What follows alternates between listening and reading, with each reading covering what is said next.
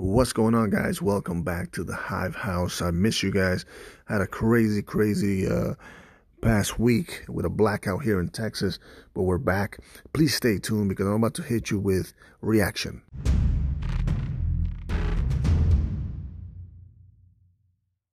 And we're back, man. Woof. I'm excited. So let's get right to it. Wanted to talk about the topic of reacting to certain situations, right? Definitely something that has affected me for a long time.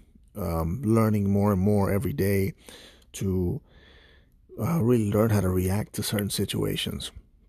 You know, in this past week, we had a blackout here in Texas, and not just a blackout, but really cold temperatures. And you would think, me being from New York, that would be the norm. And it kind of was. I was like, man, I get to put on my jackets, and I started putting on my jackets that I haven't worn in such a long time because, it's not cold here in Texas. So I was like, I put them away in storage for a long time. And when it got that cold, I got an opportunity to put them back on, and I felt like I was back in New York. But it was really cold. We lost power for 3 days. Also the pipes froze, and even though I did everything in my power to protect the pipes, some of them popped, some of them cracked open, and that was a problem then. Also, we lost some water. So we were, I think, 1 day without water. So it was crazy, man. It really puts a dent in the morale, and you feel like, man, what do I do? And I think the reason why I'm making this podcast, and I call it reaction, is because it really all has to do with the way you react to things. Things are terrible, everything is bad, but you have to really remember that it could be worse. I know that everybody says that, and you can say that when you're not in it, right? But me experiencing that and experiencing a whole bunch of other situations in my life that were very similar to this one. At first I was panicking, man. I was like, man, what am I going to do? What am I going to do? The baby, she's so young, she must be really cold, and we didn't have no way to get warm. But I started to think about the other times where it was worse than this, and other times where we felt like we had no escape, and we felt like we had no direction. And I started to pray.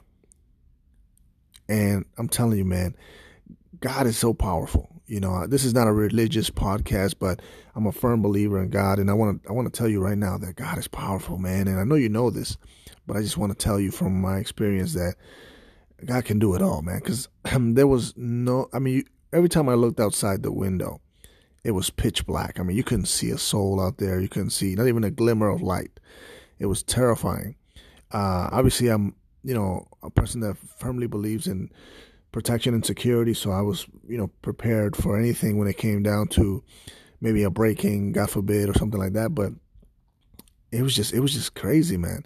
So I started to pray. I said, God, can you please take us out of this? Find a way to get us out of this, and maybe make this a little shorter. I don't know how long this blackout's going to be.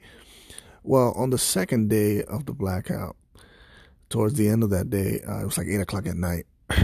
I get a knock on the door. Immediately, my spidey senses start to tingle. I'm like, okay, here we go. Who is this? So I'm like, who is it? And somebody says, it's me, your neighbor. And I open the door. I said, what's up, man? Mind you, me and this guy, we don't even know each other that well, but he says to me, look, man, I know you guys don't have any energy. I see the house is dark. We've had power for a while now, and you're welcome to come over. Obviously, me being Hispanic male, I was raised a certain way from my mom.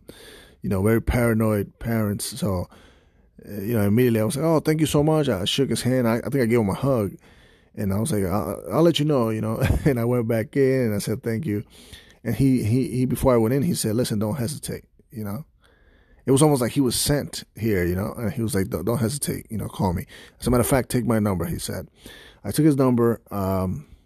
For like 30 minutes, I spent talking to my wife about it. almost looking at the reasons why not to do it. But all the reasons pointed to going over there, man. And eventually I texted him. Actually, you know what? He texted me first. Again, he was like, hey, we actually set up a room for you guys. Mind you, I told this guy I was going to think about it, but he just knew that we were in danger. So they set up a room, and we decided to come. And man, it was the most amazing experience. These guys were so welcoming, so amazing. They had 3 children, beautiful family. And it was an incredible experience. And I told them, I said, look, I don't forget when people do stuff for me. And, you have a friend in me, thank you.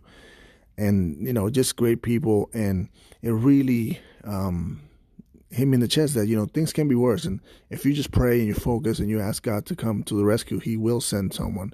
And I definitely, I'm grateful for what happened. I'm grateful for that. And it really taught me that you can react to things negatively to compound already what's going on, the bad things that are going on, or you can react positively and pray and have faith and have hope. And man, it does wonders. I mean, it does absolute wonders. And I am definitely thank you to this gentleman. His name is Michael, and his wife, Bethany. Great people.